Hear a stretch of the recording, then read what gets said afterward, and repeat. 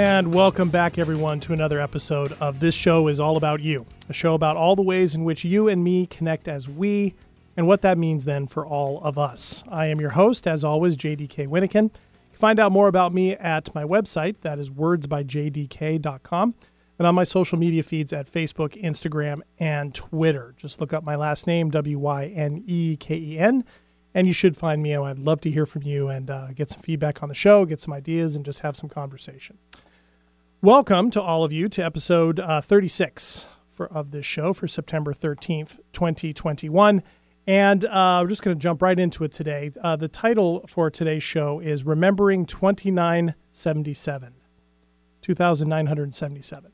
Those be the number of lives lost on September 11th, 2001, which is going to be the subject of today's show.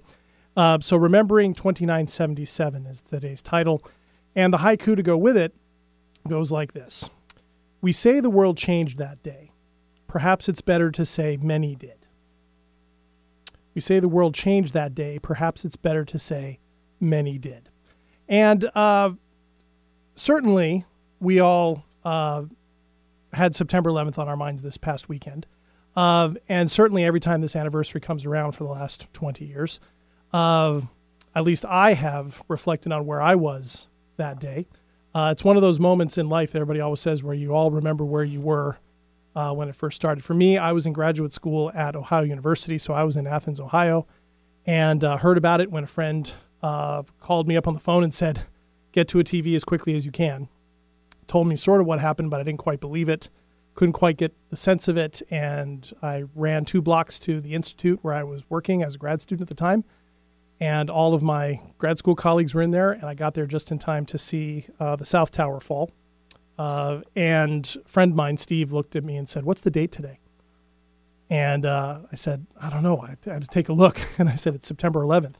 And he goes, we're going to remember this one just like December 7th, right?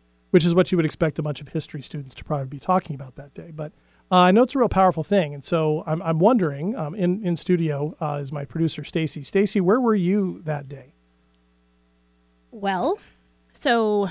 You're from New York. Yeah. So living in Connecticut on the East Coast, our daughter was in school, and I was home with my 2 youngest ones. Mm-hmm. And I had dropped her off, got her off to the bus, and then called a friend of mine. Her husband answered, and I was like, what are you doing home? And he said I was working out, and a plane just went into World Trade Center. And he said, turn on the TV. So I turned on the TV and then basically watched for the next 36 hours the world come crumbling down. Right. And as a bedroom community of New York, there were people that were, once, twice removed from me, that, didn't hear from family for a while. You didn't hear planes that day. I mean, it was crazy. Mm-hmm. Yeah, it was. Yeah, and I can relate. I watched TV for hours upon hours. Also wondering, the other person in here is my engineer and producer, Eric. Eric, where were you that day? Yeah, I remember I was at home in Tacoma. I was asleep when it happened because it was early on the East Coast when it happened. And so I woke up to the news on the radio and then went, like you, and looked at the TV, to see what was going on. And I had tickets to a show in Portland that night and friends that were going to come with, and they canceled. And I thought about canceling too, but I thought, well, what am I going to do? Just sit at home and kind of wallow in this, for the whole evening? So I decided to go to the show, drove down to Portland, and it was Bell and Sebastian, a band from Scotland, and they had Jonathan Richman, who had lived in Boston and New York, and he was opening up. And he was, he was kind of bummed out. Normally his music's really happy, but he was like, you know what? It was a terrible thing that happened, but, we're going to get to see the best of people, too, responding to this. Yes. And that was something that really stuck with me, like how because it was a sold out crowd, and there was this normally be very jovial, but of course there was this kind of pall over the crowd, and to hear those words just was so kind of comforting, and made me feel like I made the right decision by continuing to go to this show for sure. Yeah, and certainly, reflecting back on that, there was a lot of both of those. I mean, the horror of the day was something unprecedented. Nobody had seen anything like that. And yet, as I've talked about in other contexts, in the midst of the most horrible things, sometimes the most amazing stories and best of humanity comes out at the same time. And that was certainly that case that day. I spent a lot of time over the weekend watching the various documentaries that have been released in the last month or so on that. There's a great one on Netflix that talks about it going all the way out till just recently with the end of the war in Afghanistan. There was another one National Geographic did in cooperation with the 9/11 Memorial and Museum that was very powerful, 6-episode one. So I spent a lot of time watching that. So I was thinking about it over the weekend, and it seemed fitting to come into the show when a lot of people, with my historian background, a lot of people ask me now, 20 years on, is this really history yet as opposed to current events? And we're getting there. A lot of historians tend to think that about a generation needs to pass or so before we can definitely call something history. And certainly if you think about it, those young adults that are entering the workforce now as full-time workers are in their mid-20s and probably have no memory of an event that happened 20 years ago, or very minimally. They might remember a couple images, they might remember their reaction of their parents, but there is a whole now young generation of millions of Americans who have no living memory of that event. That is always hardest for the people who do, right? Because it becomes an automatic divide, right? It's an automatic difference of perception and difference of understanding and reality. To a certain degree, that's unavoidable. So, for example, it's one of the reasons why in the 1960s, when there was such a generational divide between that generation that was either going to Vietnam or protesting Vietnam and the World War II generation of their parents that had grown up in the Depression and had fought a Second World War, those worlds were very, very different from one another. And those generational gaps, there's really nothing you can do to fully bridge them. So in that sense, I saw a lot of people commenting on social media this past weekend that a lot of people seem to be forgetting 9/11. I don't think, if that's exactly what they mean, the answer is probably no, because anybody who went through it and witnessed it remembers it. What it means is there's fewer people remembering it today than there were 20 years ago. Well, of course, 20 years, people who went through it have passed on, and people have grown up who don't remember it. That is unavoidable, right? To the point that there are just as many people in the world now who remember the Civil War as there are who remember ancient Rome. Zero. Right? Well, Time goes by. I don't mean to interrupt you. No, it's fine. It makes me think of within my own family. Mm-hmm. Annie was old enough that she knew that there was something Your going oldest on. Daughter. Yep. She's 25. And then, Will is 22, so he was only 2. But he knew that there was a shift in mom that day. Grace is 21. She doesn't know, but she's, a native New Yorker at heart. So she's like, "Rah." And then Charlie at 18. Nothing. So even in your own family. Even with my own family, you making the point that. Absolutely. Yeah, Absolutely. And so, what I was thinking about with all of this was that, yes, there's a generational change, and this is steadily becoming, I guess, something we could call more history than current events, even though it continues to shape our current foreign policies and our current domestic policies. And it certainly shapes what I would call our internal worlds. I heard that a lot. The phrases I heard over and over the weekend were things like the world changed that day, never forget, always remember. And I heard them time and time again. I've heard them all for 20 years. And the more I reflected on it, the more I realized that once we get beyond the circles of people who were directly affected, people who lost their lives, obviously, the people who, their closest loved ones to them, once we get those circles get out further and further, there's a danger that can happen over time that we're not really sure what we really mean when we say those things. And from a historian's point of view, that's one of the reasons why historians do what they do, right? Is to keep reminding people of why some of these things matter. I was just talking with people before the show. It's like really important that we remember this. Yes, it is important. Why? Right? Well, because it was a really important event. Yes, but why was it an important event? Was it an important event because we were attacked so brazenly on U.S. soil? Was it because so many people died? And we originally thought it was a lot more. Going back in the context of the time, I remember very clearly for the first 2 or 3 days, the speculation of people who died was in the tens of thousands, not 3,000. Now, certainly 3,000 is more than ever we should want to see in anything like that. But it was supposed to be a lot worse. 50,000 people worked in the World Trade Center. And talk about an amazing story that many people were able to escape. That's remarkable on a lot of levels, and testament to the first responders, of which 300 plus died that day, who got them out. So I thought it might be worth talking a little bit about some of these things. How do we know exactly what we're remembering? Why should we, or why do we need to? Why shouldn't we forget? What are the dangers? What is the fear? What is behind that idea? We can't forget, we can't forget, we can't forget. Well, the challenges of this are many because, as I've said on the show before, when we talk about the lessons of history that we should remember, there's very rarely just one lesson. Depending on who you're talking to, there can be plenty of lessons. Just because we might all say over the weekend, we can never forget September 11th, doesn't mean that we're all talking about the same thing when we say that, or that we all mean the same thing when we say that. I don't think there is a consensus in this country anymore on why or how, or specifically even what we should remember with September 11th. And some of those documentaries I talked about kind of illustrated that. Some were focused very much and only on the testimonial of survivors who survived. And those were powerful. Another one was on all the decision-making at the top, how this affected the president and his staff and what they knew when and how did they respond and all of that. Others talked about the roots of it in the Middle East. Where did the 19 hijackers come from? Where did their ideology come from? How did that motivate them? How did that intersect going as far back as the Iranian Revolution of 79 and the Soviet invasion of Afghanistan that same year?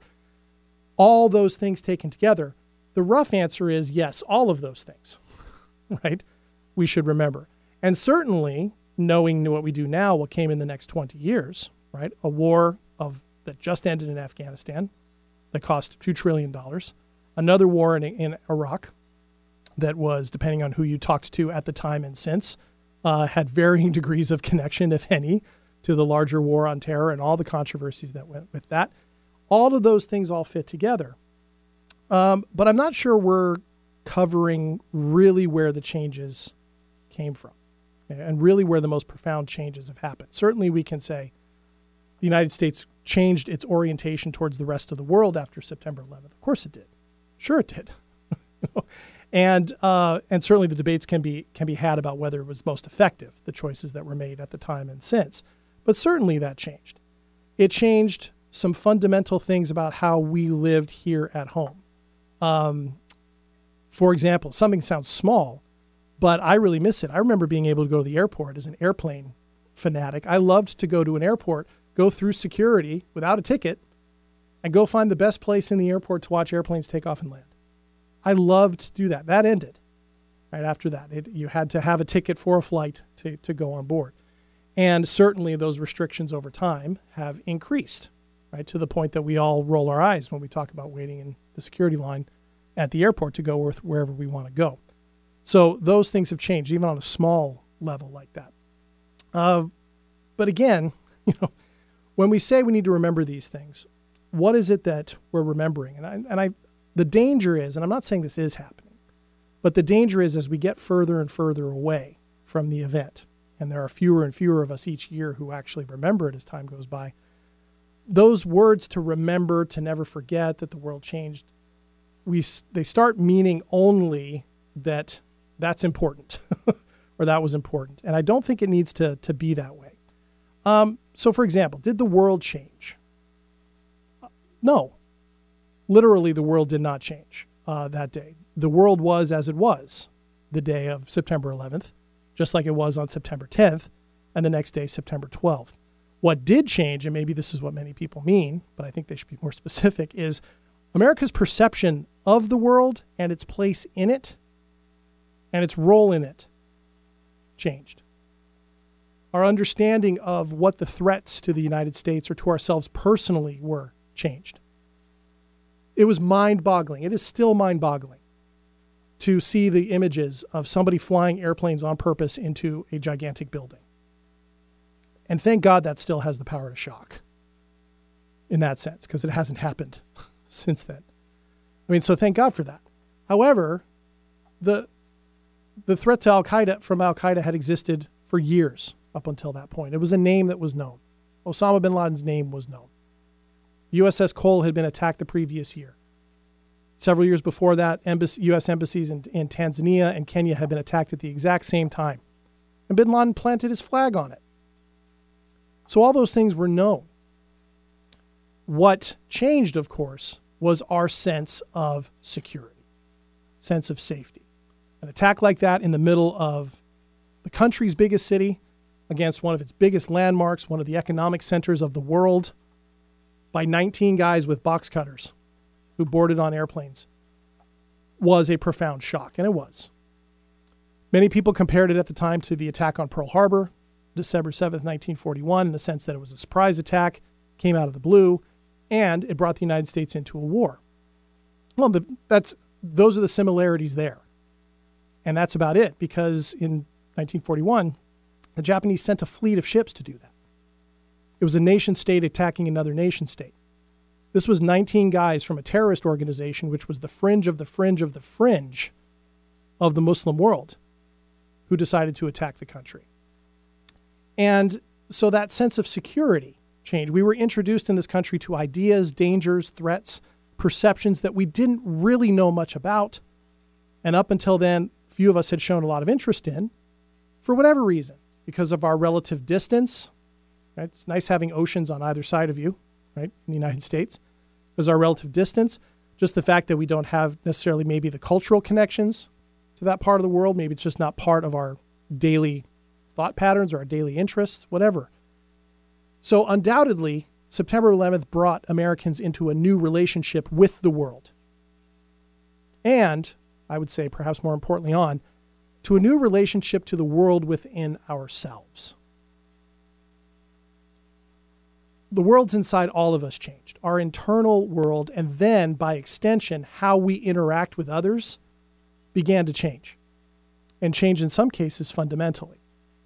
Right? So, kind of dig into that a little bit more. I'd like to just give you an example with some numbers here. 2,977 people died on September 11th. 265 on the planes, which included the 19 terrorists. I've included that number.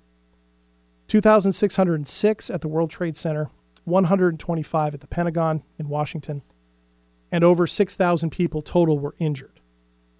Now, for them, obviously, those worlds changed or ended, right?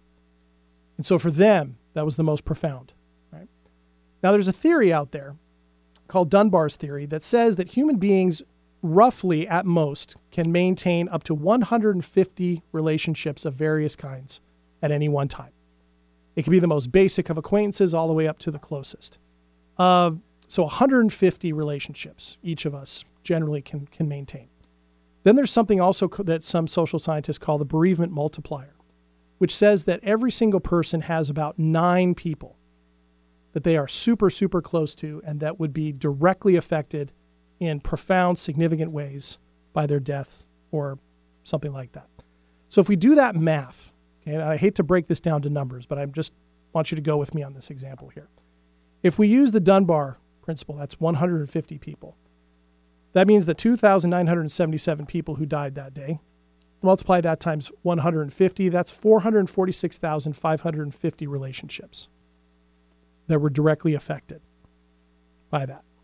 If you add in the 6,000 who were injured, that's another 900,000.